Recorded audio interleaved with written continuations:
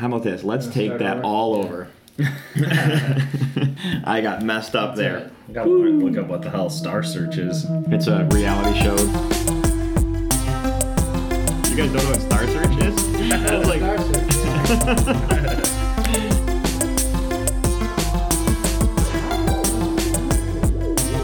It was American Idol in the 90s. Okay.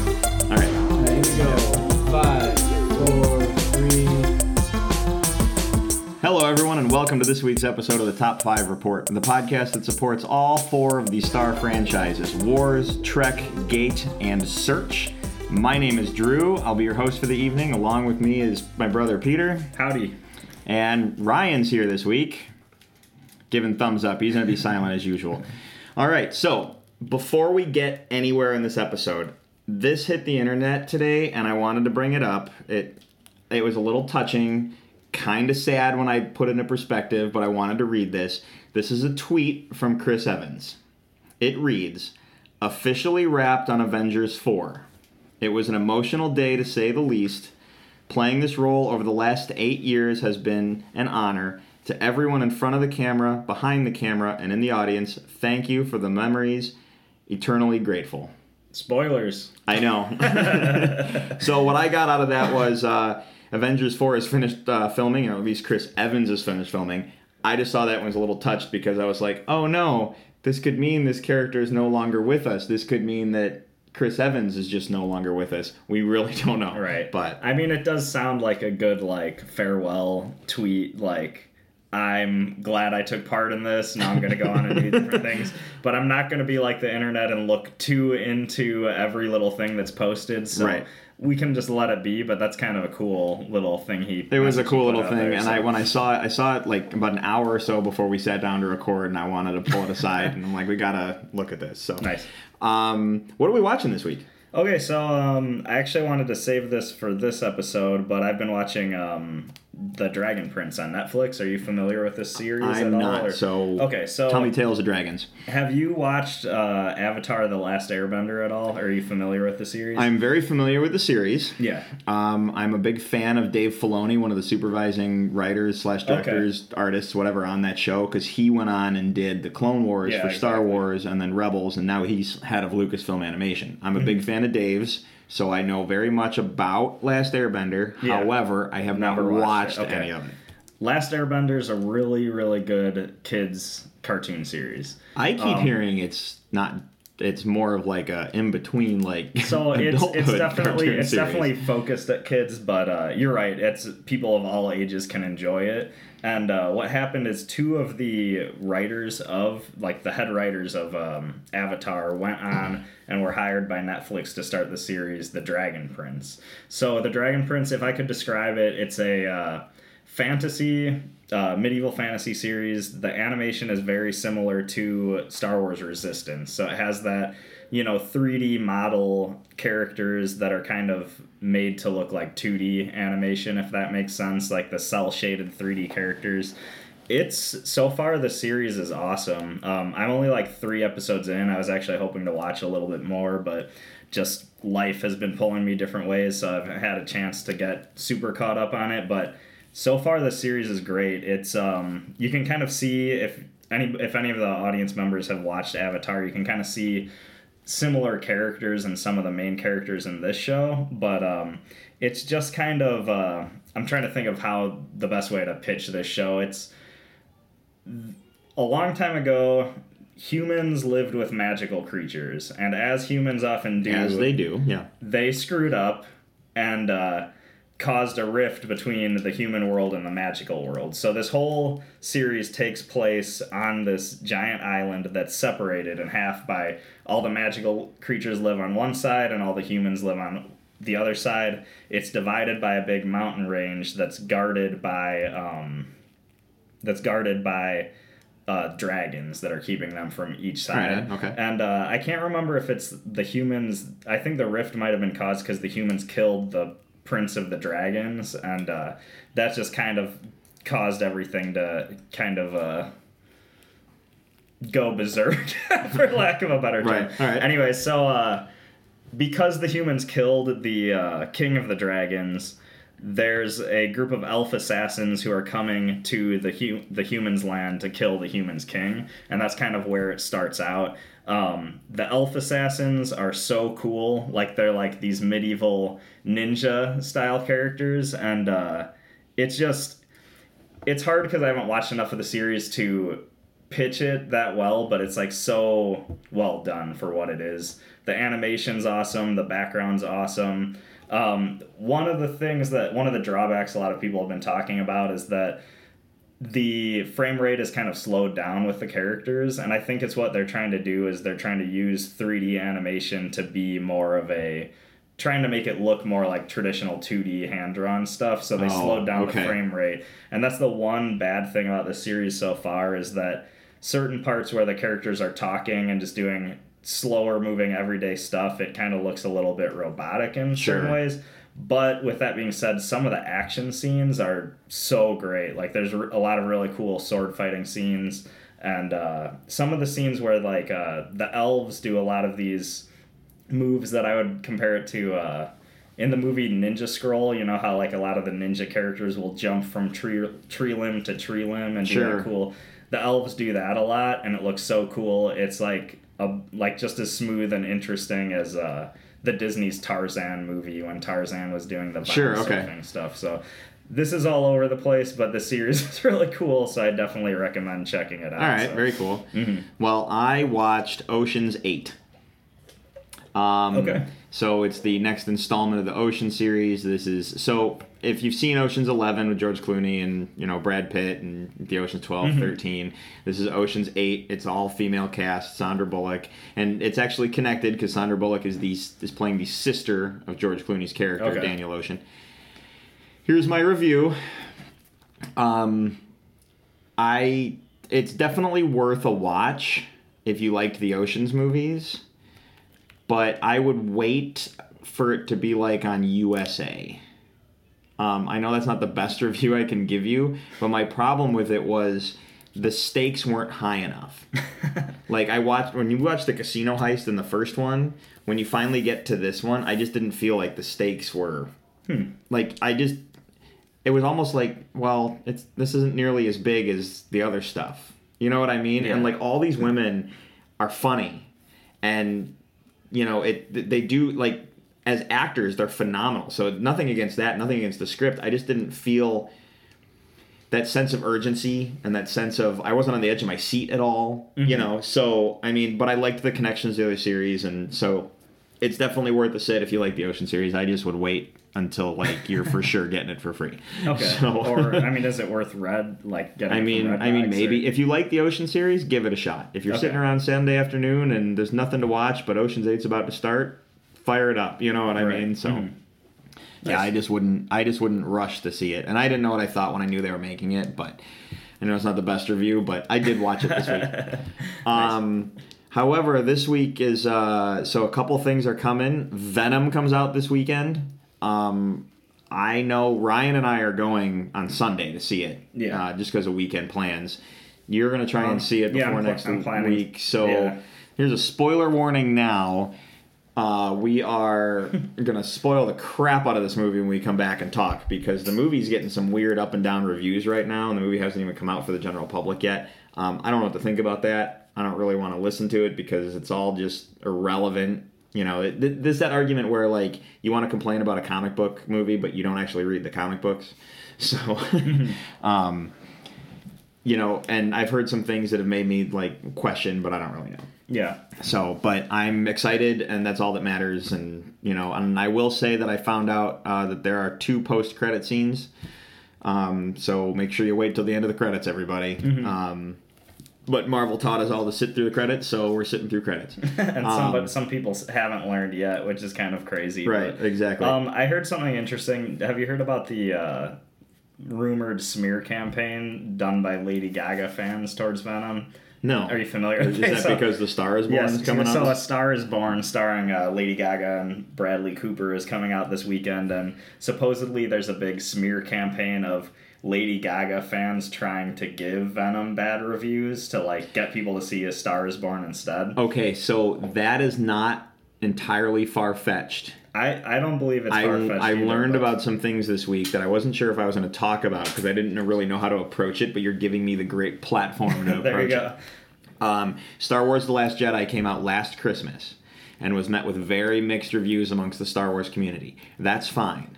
But if you look at the internet bashing of the movie, there was a study done based on like traffic to certain websites like Rotten Tomatoes and other places to bash the film, and the study found out that the majority of the people saying negative things about Star Wars The Last Jedi online are all bots. Mm-hmm. They're not actually real people. It's computer programs designed to do that, which that's a horrible thing. If you don't like the movie, you don't like the movie. But hearing that Lady Gaga fans are trying to bash Venom to get people to not see Venom because this Lady Gaga movie's coming out, again, that's I don't know if it's true. I just thought it was interesting. I guess what I'm saying is like, I prefer to just go see a movie for myself and decide. Yeah, I'm not going to listen to anybody else's we said on the opinion. first episode that the most important opinion for anything we watch or consume is our own. Exactly. So and and for the audience listening at home, that doesn't mean we're the authority. It's the No, I mean your opinion. for me, it's my opinion's the most important. Yeah. For Peter, his opinion's the most important. You know, Exactly, and your opinion should be the most important for you. With this being said, I've heard A Star Is Born is really great too. So I mean, I've heard the movie. I've heard the eventually, movie's too, great, so- and it's one of the first movies to get Oscar attention or early Oscar attention. So it's probably a phenomenal movie. So. But I think Venom could still kick those characters' asses.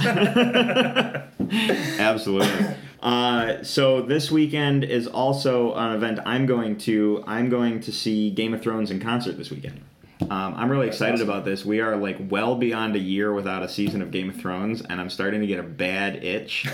But the idea of going to Game of Thrones in concert seemed really cool. I went to Star Wars in concert a few years ago. It was amazing, full orchestra playing the score, big screen showing off the footage of the movies and stuff. So same kind of thing, Game of Thrones. I'm really excited. So That's really But fun. this episode drops after both. This episode will be posted after both Venom and Game of Thrones in concert are out. So hey, they were great. I loved them. Nice. They were awesome. And there was that one scene that Venom did the thing. Yeah. No. Yeah, so anyway, that's really all I got. And then in terms of reading stuff, I've been reading a lot of D&D lore lately because I haven't played Dungeons & Dragons in a really long time, and I'm kind of itching to, so that's, nice. Yeah. Anyway, you want to move on to news? Yeah, that sounds good to me. Great. I want to roll through some of these quickly just because I feel like we've been talking a lot Sure. in the upfronts. So if you're listening to this for the first time, we do this in two parts. We're going to talk some news, and then we're going to discuss a top 5 list of things that we like, because the whole point of doing this is to talk about things that we like. So first, let's talk about the Titans trailer. So DC streaming app has got a Teen Titans show coming out. Yeah, I mean there was a trailer dropped earlier this week, and then there was another one dropped today. Both of them show a lot of the same footage. You see a little bit more of Raven's backstory in one of them. You see a little bit more of Starfire's in the other one, and then you also kind of catch a glimpse that, spoilers, Beast Boy and Raven were imprisoned, and Beast Boy was in the same prison as Raven, at least so it seems.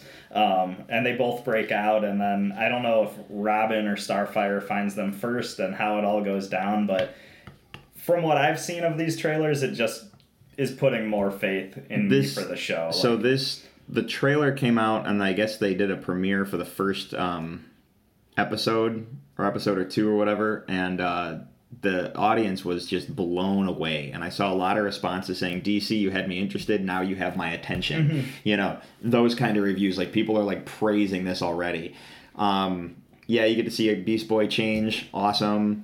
You get to see a really good glimpse of Dove, played by Minka Kelly. I liked that. And then overall, it just looks good. Mm-hmm. So Yeah. I'm excited. I don't have a lot to say about it just because it's more footage from what we saw in the original trailer. But Yeah, I mean, they're just showing more of the characters' powers off more and more, and it just looks so cool. Like, you're seeing more Beast Boy transformations. You're seeing Raven do crazy dark magic stuff. Starfire's shooting more of her starbursts and stuff at people, and then it comes down to Robin, and they're like, what can we do with Robin to make him look as cool as these people with all these powers? And we're gonna make him beat the crap out of everybody. Well, not only that, violently. They have him do the sweet Darth Maul pose where he holds his staff sideways and it extends on both ends and like knocks these criminals out of the way. It's so cool. So right. I'm excited.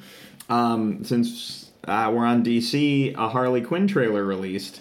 Because DC is going to do a Harley Quinn animated show on their streaming app. Harley Quinn has become one heck of a household name. She was introduced originally on the animated series in the 90s. She became one of the most popular DC characters. She then becomes like the face of the movie Suicide Squad when it came out. And then now she's getting an animated show. And I love the fact that Harley is being voiced by Kaylee Cuoco from Big Bang Theory. I laughed all the way through that trailer. I watched it 3 times because I laughed all the way through the trailer and was half paying attention. So, no, I thought it looked great. They don't show anything because she's talking directly to the camera. It's all fourth wall breakage. Yeah.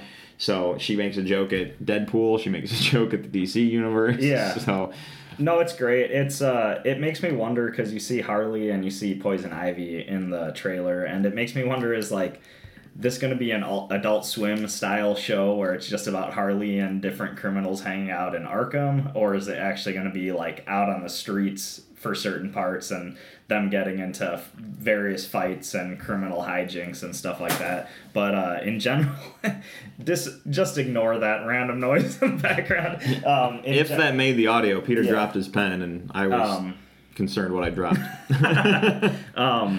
In general, we'll fix it in post. Yeah. In general, I think this looks pretty great. I was kind of thinking that the Harley Quinn show is going to be more of a Saturday morning cartoon vibe for some reason. I thought it was going to be more family friendly, but I'm digging the Adult Swim comedy vibe of this so far. So, and then another trailer, which I feel like not everyone is going to jump on the DC streaming app right away, so I don't feel like we're really spoiling anything talking about these trailers. However, the next piece, we do have to give a spoiler warning, I think. So this is your warning. If you want, jump ahead a few seconds till we're done talking about it. But the Dark Phoenix trailer released. So again, this is a spoiler warning. We're going to talk very briefly about the trailer, like kind of try and be discreet like we did with Captain Marvel, and we'll go from there. So... jump ahead if you need to. So, first reactions on the Dark Phoenix trailer. I watched it. I thought it looked really good. I don't have a ton to say besides just speculations about Jessica Chastain's character. Yeah, so, okay. My first reactions, trailer looks awesome. Yeah. It looks to be what I want it to be. And then because of this, now not because of the trailer, now because we knew the movie was coming, I actually have just recently reread the Dark Phoenix saga. Nice. And they actually covered a lot of the Dark Phoenix story stuff in X-Men First Class. Like a lot of the stuff with the Hellfire Club was covered in X-Men First Class. So this is going to be, I think, a minor departure, but it still looks like they're doing the story justice from just the trailer footage.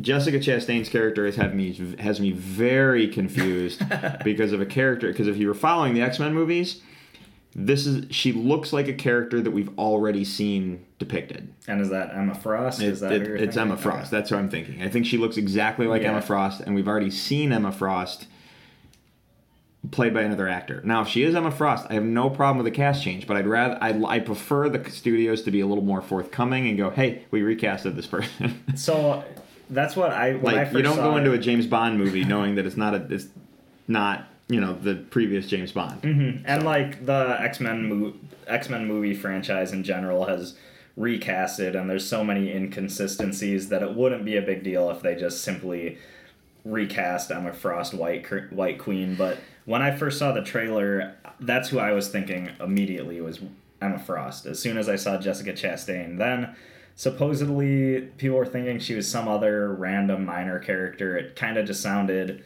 really random. And then from what I think Simon Kinberg said, she is an amalgam of multiple characters. I think was his latest statement. Interesting. So she might be a completely original character specifically to this movie. So and I'm okay with that. okay. I'm okay with that because so this is that thing where you got to take the comic book from the page or the novel from the page and adapt it to the screen, and sometimes you got to make changes. Right. Sometimes they're not for the best, but you got to understand in a comic book you're looking at a picture with dialogue and you got to adapt that to the screen. And sometimes the costumes might not look right. You know, sometimes the dialogue might not come out exactly the same. But then when you look at a novel and you have like a 30-page description on what the table of food looked like, that takes 20 seconds on screen. Mm-hmm. You know, a quick pan over the table and you saw it. So the way I look at it is you're going to have some minor deviations, but there's not much you can do about that. If she's supposed to be Emma Frost, that's fine. But I kind of look at it going, everything looks great right now. Sophie Turner was recently on the James Gordon show, and she talked a little bit about it when they aired the trailer. I watched the interview. She seems really excited about it, So when you have the actors all excited, that kind of sends a good vibe. Oh, yeah. And that's kind of, I have really enjoyed the X-Men movies since First Class, especially First Class and Days of Future Past. Since First Class, you didn't like the other ones? No, I did like the other ones. Okay. But I think since then, I think they've just taken it up a notch. When First Class came out, they definitely went up a notch, and they've definitely got way better than the original three. Exactly. Now, believe me, I liked the original handful too, but... Yeah, certainly. But I just think seeing this trailer, it just makes me just think of First Class and Days of Future Past were my favorite out of the new ones, and it just feels like they're continuing that with just solid character work. It looks like it's a really good story. There's nothing in the trailer I cringed at. The special effects look good. Like, it looks promising so far. Right. So yeah. Okay. Well, spoilers over. You can go back to your general programming now. Yeah, that's all I got to say about Dark Phoenix. So, until we know more, until the movie comes out, that's supposed to be February 14th, by the way. So, Valentine's Day movie, which is good because, if you know the story well enough, it kind of a love story. At any rate, I have one more piece of news I want to talk about, and then we'll move on to the list. The Disney streaming app that's eventually going to launch has a live-action Star Wars show coming to the app. It's going to be written and directed by Jon Favreau. We found out in the past week, or at least I was doing some digging, found out that Dave Filoni, who directed Clone Wars and Last Airbender, like you brought up earlier, he will be directing 3 of the episodes of this series. And I guess they have another director that's going to help as well. But I thought that was really cool because I think there's a lot of us at this point, because of how well Clone Wars turned out, I think we're all wanting Lucasfilm to say, hey, Dave, why don't you come over and actually do a feature film? Yeah. And then there's also people who had been hoping for a long time that Dave would take over as like the new George Lucas and just oversee everything. So they finally released some details about the new show. If you go to StarWars.com right now, there is an image from the show of the main character. Oh, nice. I never saw that. But I want to read this to you guys real quick. So the show is actually going to be titled The Mandalorian. Now, before I read the very brief synopsis, if you're not familiar with Star Wars, the Mandalorians were a race of people who they basically just didn't like the Jedi, so they became a military force to combat the Jedi. Like they're not Force users, but they basically were like, we're going to, be able to combat the Jedi and fight against them and not be a part of their wars and not be a part of the stuff going on in the galaxy. And they became some of the most feared warriors in the galaxy. Yes, Peter, that's the image. A lot of people know the Mandalorians because Boba Fett from the Star Wars series famously wears Mandalorian armor. His father, Jango Fett, famously wears Mandalorian armor. This is where I thought this was interesting. Oops, I just changed the image. Okay, so The Mandalorian, this is the story synopsis. After the stories of Jango and Boba Fett, another warrior emerges in the Star Wars universe. The Mandalorian is set after the fall of the Empire and before the emergence of the First Order. We follow the travels of a lone gunfighter in the outer reaches of the galaxy, far from the authority of the New Republic. Okay. So what that tells me is takes place between Return of the Jedi and The Force Awakens, if you're trying to do your continuity. Awesome. So we get a 10-episode series on this. We don't know if they're going multiple seasons. It could just be the 10 episodes. Honestly, I think what would be really cool is if they did 10 episodes on this guy, and then go pick another character and do 10 episodes, and like every time they do 10 episodes, it's a whole new piece to fill in that 30-year time gap. Awesome. But, so that kind of gives you an idea of time period. My problem with that statement is if you watch all the Star Wars continuity, including Clone Wars specifically, there is an episode where they tell you that Jango Fett and Boba Fett were not Mandalorians. So I'm not calling Lucasfilm out on this. It's a continuity thing. They're not Mandalorians. They just wear the armor, and it's basically they wear the armor because of infamy. And so what you read is the official synopsis. That's the official synopsis released by Jon Favreau. So I wonder if that's just Jon Favreau knows that most people know Mandalorians from Boba Fett. He probably Jango, does, and he's putting out a general statement for the general audience. Right. To he consume. probably does. I look at that saying, I want to make sure people... You see that and you're like, wrong. I'm not trying to point out and say wrong. I'm kind of looking at it going, I don't want the non-readers or the average fan to go, oh my God, Boba Fett movie or Boba Fett show. That's not what this is. Yeah. And if you watch the Clone Wars, if you read the comics that are associated with that, if you watch the Rebel television series, the Mandalorians are so badass, they make Boba Fett look stupid. And the Mandalorians are awesome, and they make Boba Fett they make Boba Fett look like a chump. So yeah. We all like Boba Fett. He looks cool. There's no argument there, but he's nothing compared to what these guys really are. Yeah. And that's what I'm really excited about, than exploring that. Because they've explored it in the Clone Wars, they explored it in Rebels, and it was awesome, but this is on a live-action scale, and we just always want to see that armor doing cool stuff. Yeah. So to me, I think it's cool. Jon Favreau, I remember there's a rumor I heard a couple weeks back that, he's going to be doing a Mandalorian series. That was like I heard that in hushed tones on the internet or something. And now that has come out, it's just like, oh wow, that dream came true. But I mean, Jon Favreau is obviously a great director. He's everything he's been involved in. Everything from Elf to Iron Man. Yeah.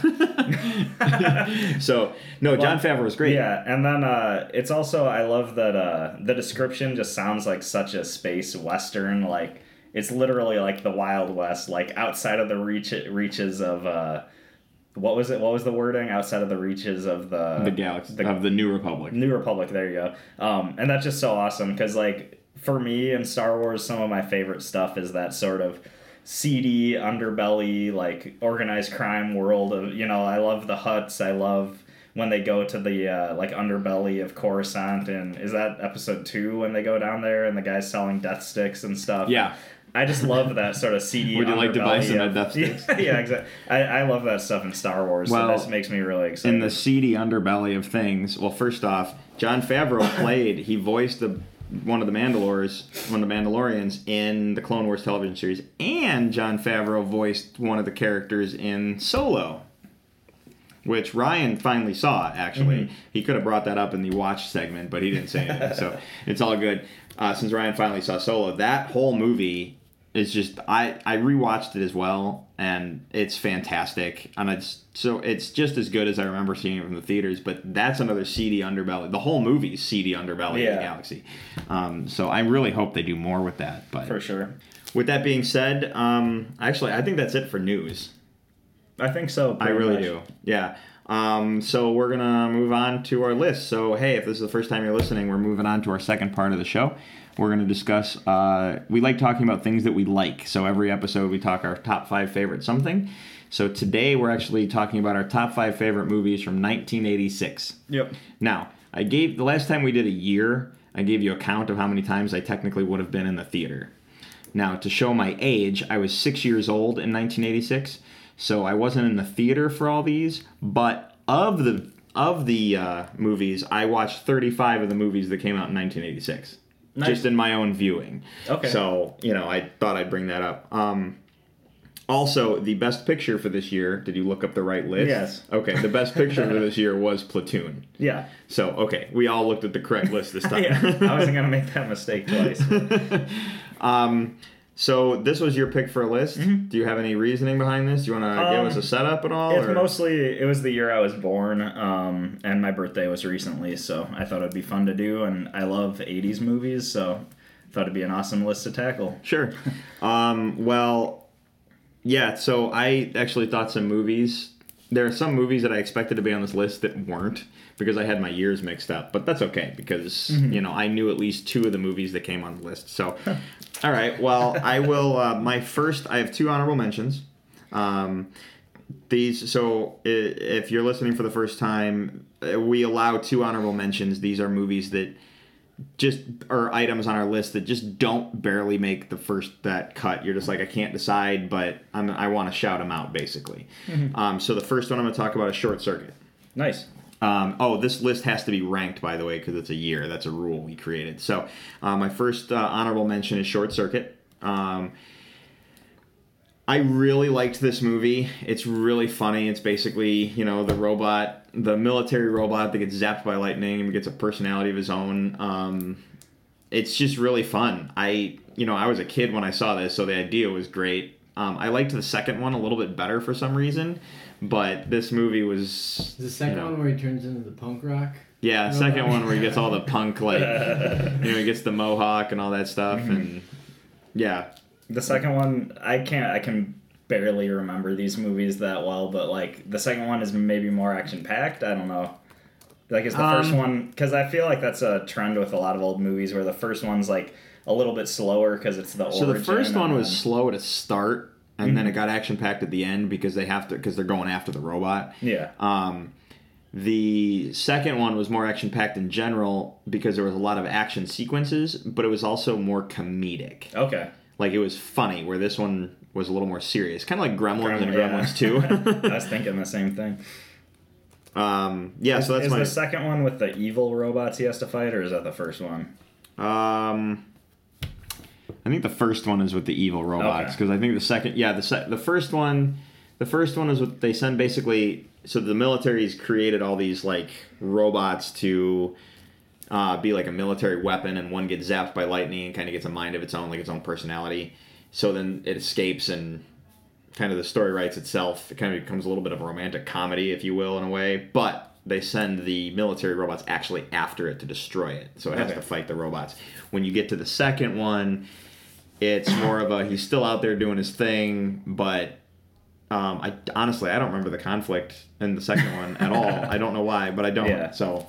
It's okay. Yeah. Save it for 88 or whenever that came out. When we do that year, we'll talk about it then. So, nice. Yeah, that was my first honorable mention. Okay, nice. The first honorable mention on my list is One Crazy Summer. This is a John Cusack movie where he's kind of... he misses out on a basketball scholarship. I really like this movie, by the way, so go ahead. And he ends up going to Nantucket to kind of... figure out where his life is going while also working on a art project to get himself into the school he wants to go to. This is technically the sequel to Better Off Dead. So that's what I've heard, and I don't know if I've seen Better Off Dead. I didn't know if it was an unofficial sequel or... I think it's kind of like it's Better Off Dead's the one with the ski race? It's the one with the ski race and the paper boy with the I want my $2. And... It's very similar to the Stan Darsh South Park episode we talked about on the adult cartoon episode of our podcast. The Better Off Dead, whether it's a sequel or unofficial sequel, however you want to word that, right. John Cusack's the same main character. Mm-hmm. He's the same character regardless. And the cartoons that he draws and stuff, it's the same kind of ilk. So it's basically we want to make 2 movies with this guy, and they, they're somewhat different. Who knows? So. And you don't necessarily have to watch one movie to get what's going on with the other. This movie, since you mentioned, he's drawing like a comic book the whole time, which is his project he's doing to get into this design school. And so the whole time the movie is mixed between kind of what's going on in his real life, and then they'll do segues between scenes and stuff that are animated. That's kind of the images he's drawing in his comic animated. Like he depicts himself as this big cartoony rhino, I think, or hippo or something, and kind of has all these cartoony characters he draws, and that's kind of one of my guilty pleasures in movies, is anything that mixes 2D animation and live action. I just love.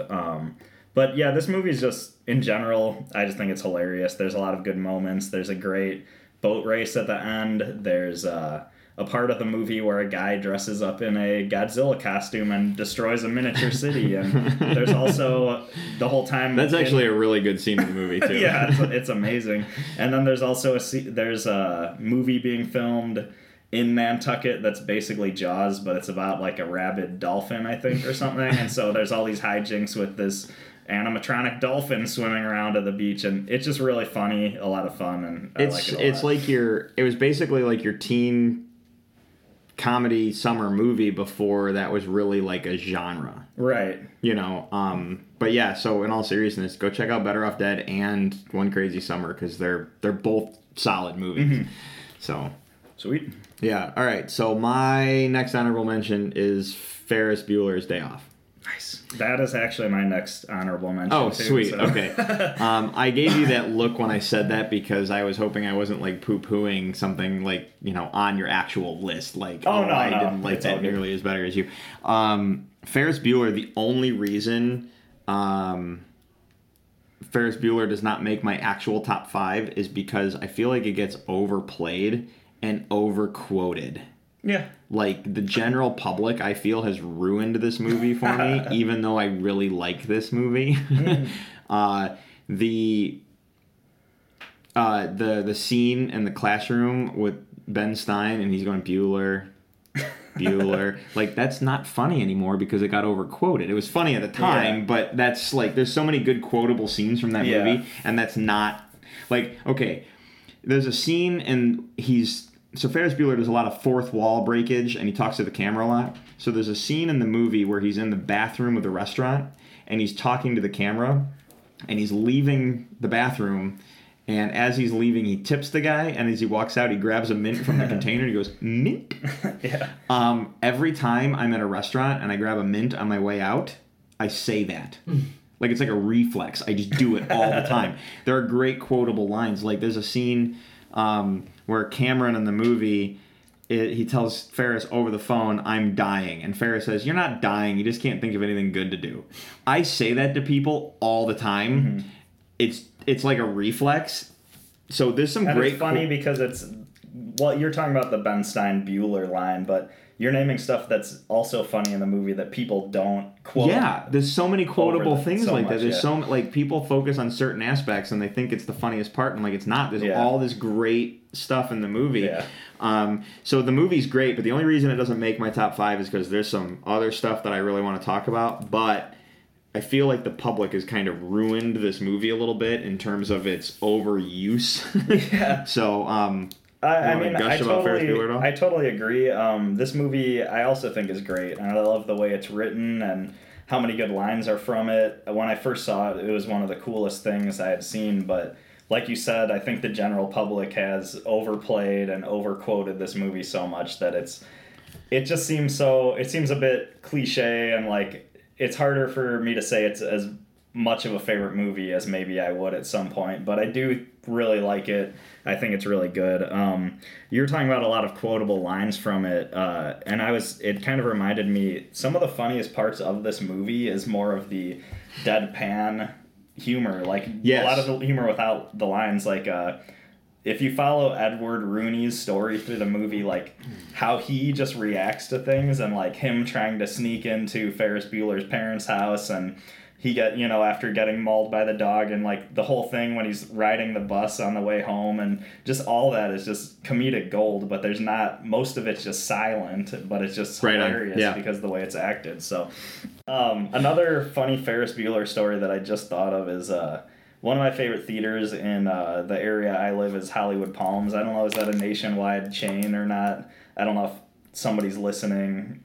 That's in a different time I don't know. That's a good question. But we have this theater by us called Hollywood Palms that it's one of those theaters you can order dinner at, and everything's decorated very old-timey I don't know if the name is like countrywide, but the idea of that's countrywide. Yeah. So. But it's also like the way it's decorated is very old-timey Hollywood with palm trees. There's like a waterfall in the lobby. There's crazy like tiki statues all over, and it's really fun to go to. But after every movie, they play the end of Ferris Bueller scene where he comes out of the bedroom and he's like, "What are you doing? The movie's over. Go home." You know, that whole shtick. And so the last movie we saw was me and my wife. The last movie we saw there was Deadpool 2. Yeah. And after the credits roll, that scene starts playing, and we're like, really? They did this in the first Deadpool, and now they're doing it again in the second one? Well, in the first Deadpool, it's Deadpool that pokes his head out and goes, "Oh, hey, you're still here? Well, I guess I'll give you a spoiler about the next movie." Okay. Yeah, but you can imagine Deadpool 2 knowing that happened in the first one and just seeing that shot of the Ferris Bueller hallway. Yeah, no, like, that's totally... Okay, this is weird. And then it was Ferris Bueller who came out. We're like, oh, yeah, they do this at the end of every movie. But then we're thinking, how weird would it have been to see Deadpool 1 here when they do that scene, and then after that scene, it goes right into the Ferris Bueller scene right after that. So I kind of wanted to experience that as like a weird deja vu thing, but I just think it's... Didn't you just say that? Yes. Oh, okay. So, moving on, my actual first pick of the list, my number 5 on the list, is Star Trek IV: The Voyage Home. I really like this movie. Captain Kirk goes back in time to save some whales, but it starts out in the future Star Trek timeline and then comes back, and it's an 80s comedy. It's just gold in terms of like the comedy that they play. Like I know a lot of people remember the scene with Scotty trying to use the computer, and he's like, "Computer, hello, computer," and then someone's like, "No, you have to use this," and they hand him the mouse, and he like pulls the mouse up to his mouth, and he's like, "Computer," like, no, it's just a really funny movie. It's probably one of the better of the Star Trek films, even though it falls on the campy aspect of some of the things they could have done. Right. So. I love that Scotty bit's really funny because it's like the opposite of like the caveman coming to the future and being too ignorant to use the computer. This is like somebody who's so advanced he can't use our primitive technology, and I like that twist on it. But this movie, I know growing up, like Drew, you and the rest of my brothers and cousins were really into Star Wars and Star Trek, and you guys were watching a lot of Star Trek movies a lot, and I saw this movie probably in like 1992 or like years after it came out, and when I saw it, like I don't know if somebody in our family rented it or something, I thought this movie was much newer than 1986. Like I thought it came out when you guys rented it. Well, I didn't realize it was this year. I was just looking up the movies that came out, and I went, "Oh, that was that year, okay," and it made the short list real fast. It was just kind of a funny thing for me where I just didn't realize that's when it happened. But I also remember one of my favorite lines from the movie is one of the main characters they meet on Earth is this woman named Alice, and they invite her onto the Enterprise. And I remember William Shatner has that line, "Hello, Alice, welcome to Wonderland," when she comes out. I remembered that line my whole life, so... I don't remember that scene. Okay. But that's all right. I haven't seen the movie in a while. So, what's your number 5? My number 5 is Big Trouble in Little China. All right. So this movie, I think it would rank higher on my list if I grew up with it, but I hadn't seen it till I was like in my 20s. I think me and some friends in college decided to rent it and watch it as a group, and this movie is just hilarious. Like it's equal parts sarcastic, self-aware corniness as well as just badass action movie. This is Kurt Russell is great in this movie. Kurt Russell being great and doing great at what he does. He's a badass trucker who gets caught up in this weird situation where one of his friends, girlfriends or fiance, I think it's his fiance, is kidnapped, and she's kidnapped by this like weird like magical kung fu cult who's like trying to steal a green-eyed woman to sacrifice to some god, and he ends up getting caught and brought into this like underworld of Chinatown, into this crazy adventure to rescue her. But I was thinking about this movie when I was doing this list, and it's really interesting because it's like an adventure movie. Like he's like going in these weird like underground tombs and stuff. Movies like this always catch my attention because of the adventure, and it's because of that adventure you don't see coming. Mm-hmm. So go ahead. I didn't mean to interrupt you. I really like movies that do that. So if somebody says to me adventure movie, like the first place I go is like Indiana Jones or like some crazy or adventure Pirates of the Caribbean, or it's like in the jungle or somewhere exotic. But this is in Chinatown in New York City, and it's like some crazy. There's like underground tombs and just weird stuff. Bizarrely, you don't think of Adventures in Babysitting. That's true. But yeah, and then the other cool part about this movie is that just there's so many good practical like special effects and makeup effects in this movie. There's a part where the main characters have to fight this giant orangutan looking monster for some reason. I don't know why, but it's badass. There's like a floating monster who looks a lot like a beholder from D&D. It's just cool. Like there's so much cool like crazy monsters and kind of magical aspects of this movie. And you're making me want to rewatch this movie. Really? Yes. Yeah, you've basically blown that movie up a little bit. I don't know what else to say to follow it. Yeah, exactly. It's just a really fun watch, and it's like so 80s in the best way possible, I think. So. Yeah, there you go. All right, so moving on. My number 4 is Labyrinth. Okay. This is, if you don't know this movie, this is Jim Henson Productions basically taking... they have 2 movies that are not considered Muppets. Dark Crystal and Labyrinth are considered Jim Henson's creatures, I believe is the term they use. That sounds right. And then Jim Henson also did like a fairy tale miniseries or something on HBO that's also considered a lot of people know this movie because of David Bowie as the Goblin King, and Jennifer Connelly. Yeah, Jennifer Connelly is trying to rescue her brother from the Goblin King in the labyrinth, and it's mixed with these great colorful characters, and you're on this adventure through a labyrinth, and it's so charming in the sense that, we get really excited about things that we like. We get really excited about looking at, talking about these movies, but like I know that I can talk to you about Luke Skywalker or Batman or whatever as if they're real people, and you look at me like I'm a sane person. Okay? Jennifer Connelly in this movie is all into this book called The Labyrinth, and she's really like into the lore, into the mythos, so much that in her mind she's kind of living this, and her parents think she's stupid, and they don't understand her, like the way she idealizes herself with the the fantasy of this fictional world, and then she finds out that it's all real. Like, that's awesome. I'd love to wake up tomorrow and have a Batmobile parked in my garage, but that's that's not going to happen. But the idea that you take the character, the real person into the fantasy world that they thought was fake, and they find out it's real, and then they get to go on this adventure in the world that they love. That's really cool, and it's such a fun movie. If you haven't seen this, by all means, you got to get your kids down and watch this movie. It's such a great movie. I recently went and rewatched the trailer for this. Okay, that sounds very interesting. Yeah, don't. Just take my recommendation and watch the movie if you've never seen it. Skip the trailer. Don't use that as a sign at all to see this movie, because I saw this movie when I was a kid, so I was blind. I didn't see any trailers. I just watched the movie. Right. I mean, I love this movie. Like, I think this movie is great.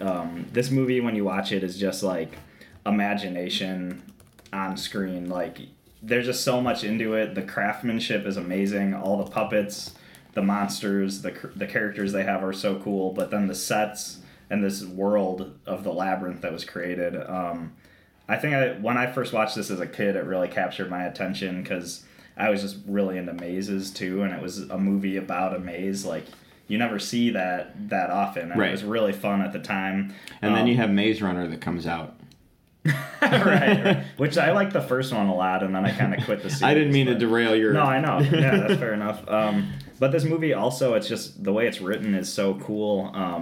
It's this movie and Neverending Story are kind of written in a way where almost every line of the movie is kind of a moral or a lesson that like a kid can learn while watching it, and there's so much subtlety and kind of deepness to like almost every line of this movie that you can take one line and just read in multiple meanings to, and it's so cool the way they do that. And then going with the writing of this movie too, there's also a lot of very interesting fan theories about this movie. I don't know if you've ever heard about any of these. So like one of the fan theories is that there's been many Sarahs that have been caught in the labyrinth. If you don't know, Jennifer Connelly's character is Sarah. Character's name's Sarah. And the idea is that Jareth, the Goblin King, was in love with a woman named Sarah. Oh, yes, I did hear this. And because of that, I don't know if she died or something, but he repeatedly brings other girls named Sarah into the labyrinth trying to win her love over.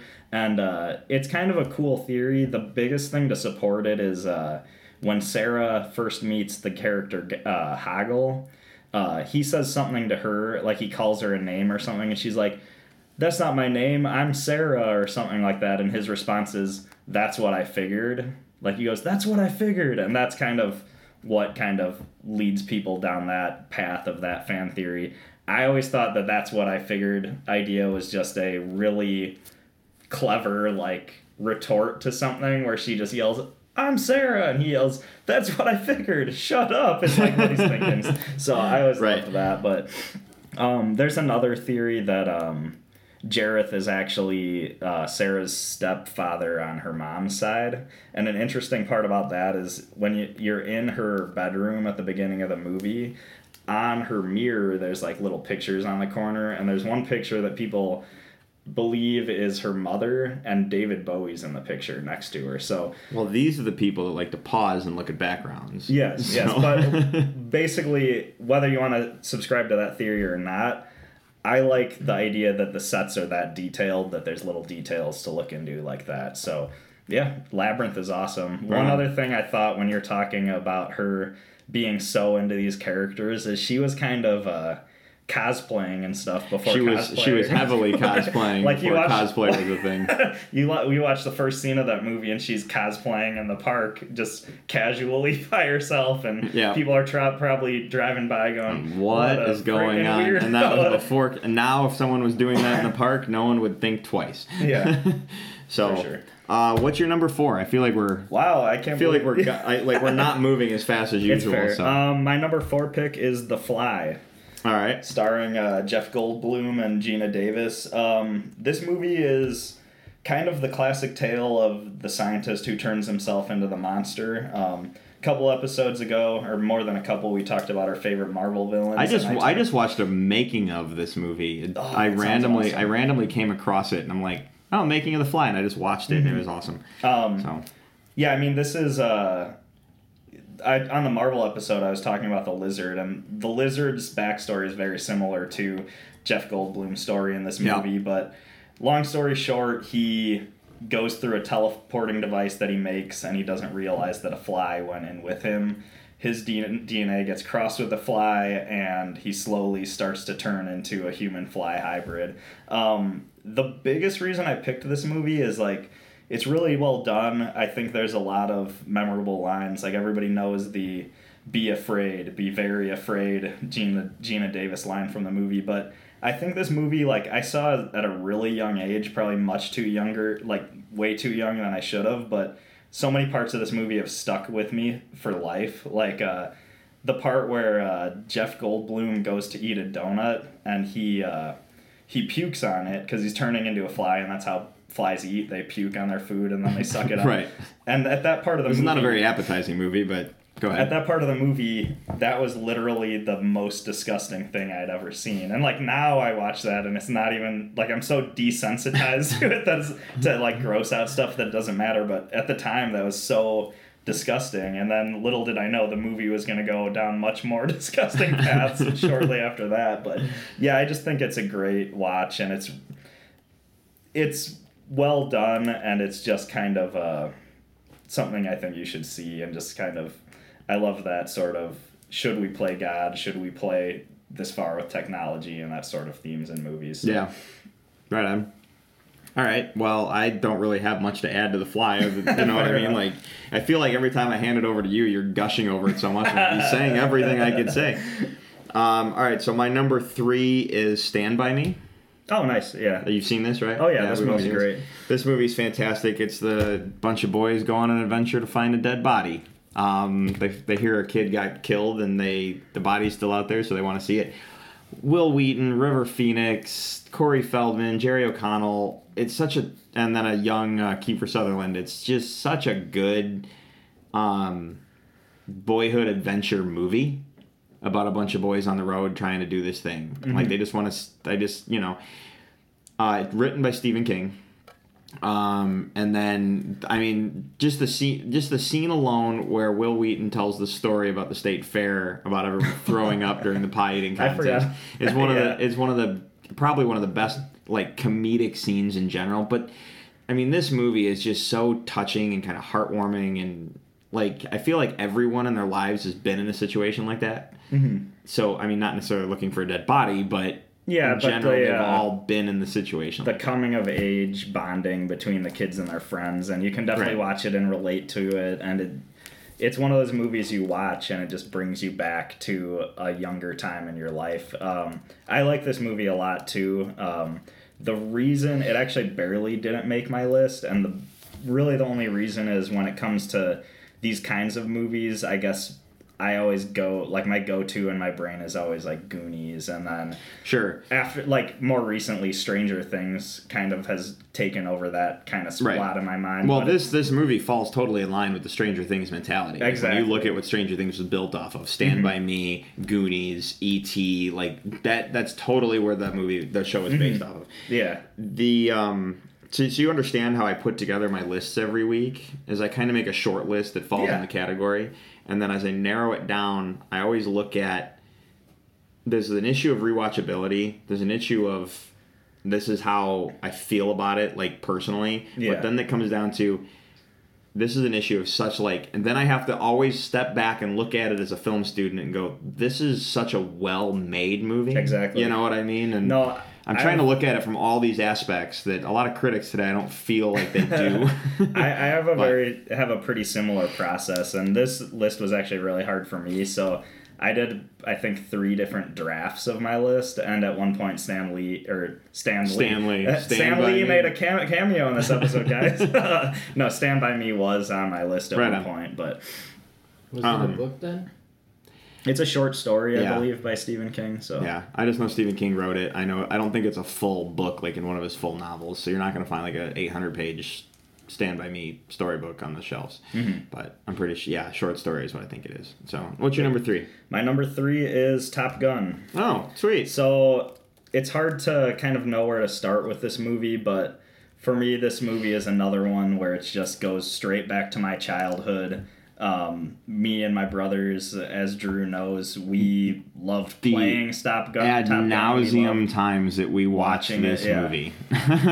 We all we would ride our bikes around and pretend we were fighter pilots. We all had our own call signs that we would have as if we were fighter pilots. We all fought over trying to be Maverick. So, in general, like, this movie just... When I watch it, I get such a warm feeling because it brings me back to those days, and it also is just such a pump-up sort of movie, for lack of a better term, filled with pump-up music, and it's just... I don't know, it makes me feel good. It makes me feel pumped. I like the characters a lot. I'm looking forward to the sequel. I probably burned through, I think, 3 different VHS copies of Top Gun because of the amount of time the amount of times that I watched the movie. If you didn't know, they are filming Top Gun 2 right now. Tom Cruise, I know Val Kilmer's coming back. Like, I'm really, really excited. I guarantee my butt will be in a seat that opening weekend. Yeah. So it'll be cool to see those 2 that you just mentioned in those characters again and see how they play off each other. And I don't know if if you remember the end of Top Gun, Maverick was he decided he wanted to be an instructor. So, I'm really curious to see how that plays. It makes me wonder, is Iceman an instructor as well now? Or? Well, we don't know what Iceman did. Yeah. We don't know what he went off and did. We just know that Maverick requested to be an instructor because they gave him you can go anywhere you want. Yeah. But, I mean, I know this movie gets made fun of because of the volleyball scene. Yeah. But Robot Chicken did. Yeah, everyone pokes fun at the volleyball scene a little bit, but this movie as a whole, like, I wanted to be a pilot after I saw this movie. Maybe not military, but I wanted to fly planes. Yeah. And that's when I found out I was colorblind, and that dream got squashed real fast. So yeah, it's super cool, super good. It's hard to. It's one of those movies, like, I love it so much, but it's hard to say specifically what exactly it is. It's just growing up with it and just everything's so well done, and it just makes you want to go conquer the world after you see it, I guess. I'm not going to shut down the Top Gun conversation real briefly. Yeah, go for it. Because we could be gushing about this movie for a long time. Yeah. I'm going to move to my number 2 because my number 2 is Top Gun. Okay, nice. So, nice. We can very briefly skip over that, only because we've been talking about it. So, but yeah, my number 2 is Top Gun. Just I can't give this movie enough praise. So that's one movie that I could probably quote all the way through without the movie playing and just quote you the entire film if I really, And the soundtrack's amazing. Yeah, for sure. Thing about Top Gun, have you watched it with anybody for the first time now? Because I wonder if it's one of those things, like, for new viewers in 2018, do they relate to it and get into it as much? Unfortunately, no, but I do wonder how it would play. I have a feeling that might come to surface here because Top Gun 2 is coming and people are going to want to refresh themselves and, like, I haven't seen that in a while, and they're going to want to watch. Yeah, I'd just be interested. It doesn't detract from my love of the movie. I just always kind of want to know those things, It's like one of the coolest 80s movies, but today, how does it hold up, So Right. So all right. On to my number 1 or number 2. I guess. Your number 2. My number 2 pick for the night is Aliens. Aliens. Yes. I love this movie. Gush about it for a minute. Go ahead. Okay, so Aliens is obviously the sequel to Alien. This movie, after Ridley Scott did the first movie, James Cameron. James Cameron. He goes by both. That's probably what screwed me up there. I was like, I don't say it out loud a lot, so... I know he goes by both, so... Okay, so James Cameron took over for Aliens, and he kind of just turned everything up a notch. Like, he just turned everything up to 11. Like, why do we have one alien? Let's have thousands of them. And he took it from, like, this kind of gothic horror movie in space to being just this crazy, really good action movie about Marines fighting these creatures that were established in the first one. And the way you say that, what I think is interesting is that first movie is your haunted house. Yep. Your second movie, James Cameron was like, how do I make the haunted house again? Mm-hmm. But he still made it it's still terrifying. Yeah. So no, Aliens, the Alien franchise as a whole is one of my all-time favorite science fiction franchises. Period. Mm-hmm. So yeah, I feel like it's up there with Star Wars, Star Trek. Like, Aliens, I feel like might be in the top 5 as far as just, the big tentpole sci-fi franchises. But this movie, it's just super fun, super cool. I feel like it kind of started this trend of, how do I want to put, Space Marines fighting aliens. I feel like, I don't know if Aliens was the first movie to do the Marines versus the aliens, but I feel like in movies and video games, they've just done this ad nauseum, whether it's with Halo, Warhammer, Doom. We were talking about Doom a couple weeks ago. Well, and I mentioned this a while back because when we were talking about our favorite Marvel villains, and I mentioned I like alien hive mentality. Yeah. This is one where it's just like aliens running around all over the place, and that hive mentality aspect. You have your queen, you have your workers, you have your, the evolution of the creature alone. The alien the queen lays the egg gives birth to an alien that's a face hugger, or we refer to as a face hugger, that like wraps around a person's face and lays an egg in their stomach. That egg grows and then bursts out of the person's chest to be growing up to the actual, what we know is in the xenomorph that is the alien. The evolution of that creature, if you watch the entire franchise, including the 2 new ones, Prometheus and Alien Covenant, it's just astounding when you think about that. Like, each Alien movie is like kind of the same story, but you go in and you kind of know what you're getting. Yeah. But each movie gives you a little bit more into how this creature exists. Yeah. And it's so fascinating that they basically went, we got to make a whole new creature from scratch, and we got to make it terrifying. Mm-hmm. And when people say aliens, I'm not sure people think of the little green man image anymore. I think this is what they think of, and Yeah. it's the scariest thing possible. Yeah, for sure. So, and the artwork, like H.G. Geiger, he did the artwork for the alien, like the concept and everything. I don't know how you could make it any scarier. Like, there's no alien to me that's scarier in terms of that stuff. And I like how it's kind of cool, going back to the first movie, they used, because of H.R. Geiger's style, they used a lot of, like, kind of weird, like, tubes and stuff on the body of this alien, which are kind of have more of an industrial look almost, and they kind of made this organic-looking creature out of it. But I think because they were able to use those materials back in, what was it, 78 or something, when the first 78 was the first one. Alien. Yeah, 78 was like, the first one. and it just made it 78 or 79. The creature looked so believable back then with how they were able to do it, just off of H.R. Geiger's style. And of course, the special effects have kept progressing, but I think the whole time having his artwork as a motif throughout the movies has just worked so well, because you watch Alien Covenant and the aliens look really believable, but the old ones still hold The up old as ones well. hold up, and it's partially to James Cameron's shooting style. Like, he had to make these creatures look real. So, you know, you can do whatever you want with makeup and lighting and everything, but you still have to shoot it properly. It's kind of like the shark in Jaws. You got to shoot. It's a mechanical shark, but you got to shoot it to make it look real, and you know. So, this is going to bring us to my number one, which is Aliens. Nice. So, Aliens made my number one. This is a rewatchability. This is a masterpiece of storytelling. This is a masterpiece of filmmaking.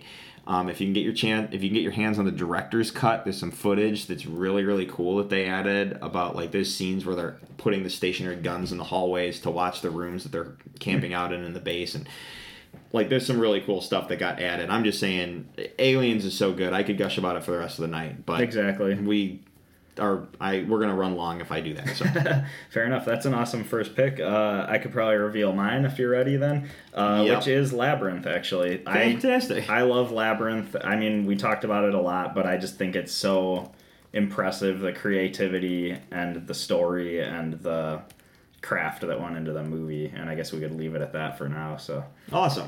All right, well, that brings us to the end of the list, which makes it my pick for next week. I was thinking, when I was looking back at lists that we've done, we haven't done an actor yet, so I wanted to choose an actor and look at that actor's body of work and choose our favorites. Now, when I say this actor just has to appear in the movie. This doesn't have to be them in a lead role. So as long as they were in the movie, it counts. So we're going to go and look at Scarlett Johansson movies.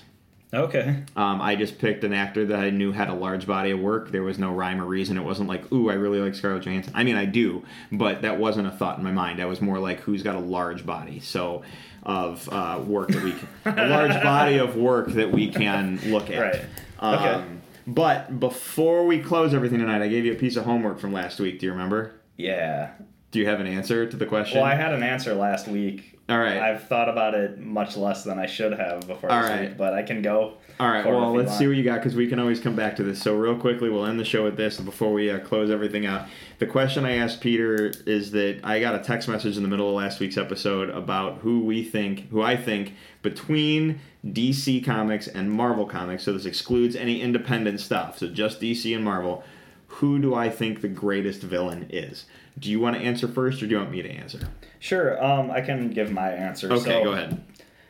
I'll preface this with saying I've never when I get like who's my favorite villain or something, there's a lot of things that go into it. I never think that necessarily their power level is what does it for me. It's always character, craftiness, skill level, etc.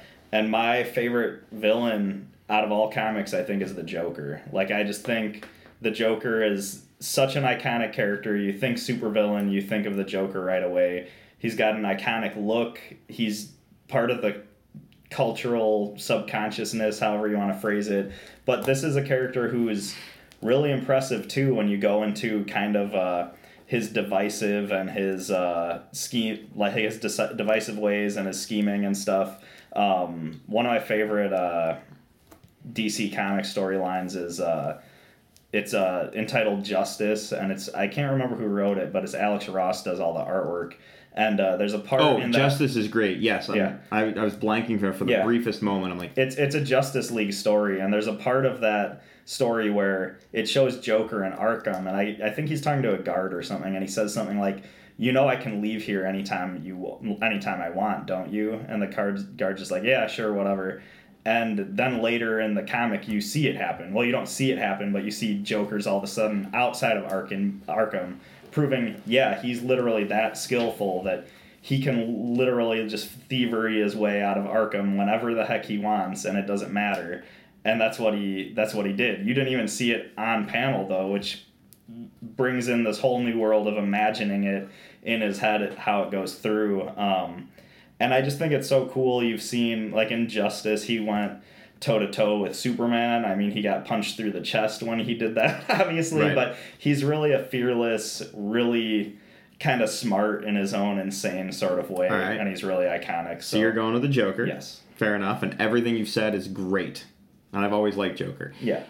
The Joker I came down to two villains that I had to really decide between in terms of this argument. And I really wanted to name the Joker as my favorite. The Joker's probably my favorite villain on the DC side, period. Right. But when I have to look at greatest villain, I really had to think long and hard about what makes a villain, what makes a villain motivated, and all that stuff. Yeah. And the Joker said it right. He said it himself in The Dark Knight when he told Harvey Dent that he's like a dog chasing cars. He wouldn't know what to do with one if he caught it. Okay. And that's the thing about the Joker. There's a level of unpredictability, but there's also a level of, I'm doing this for the sake of doing it, as opposed to actually having an agenda. So Joker's terrifying because he's unpredictable and you don't know what he's going to do next. But because of that statement, it really made me think long and hard about what makes a villain a villain. And then I thought, the villains that scared me the most have always been the villains that think that they're correct, think that they're right. Mm-hmm. Their agenda is above all and more important than anything else. If you look at Infinity War, when you get the Thanos backstory, Thanos himself knows that he's right. Mm-hmm. Okay, and he's going to do everything in his power, including sacrificing his daughters, to achieve this goal of his. Thanos is not my pick. I'm just using that as an example. Yeah. So I thought about it, and when I thought about torment, when I thought about things that these people have to go through in their lives to get to where they are, and then to still have this idea that they're right, the villain that I think is the greatest villain in between the two companies is Magneto.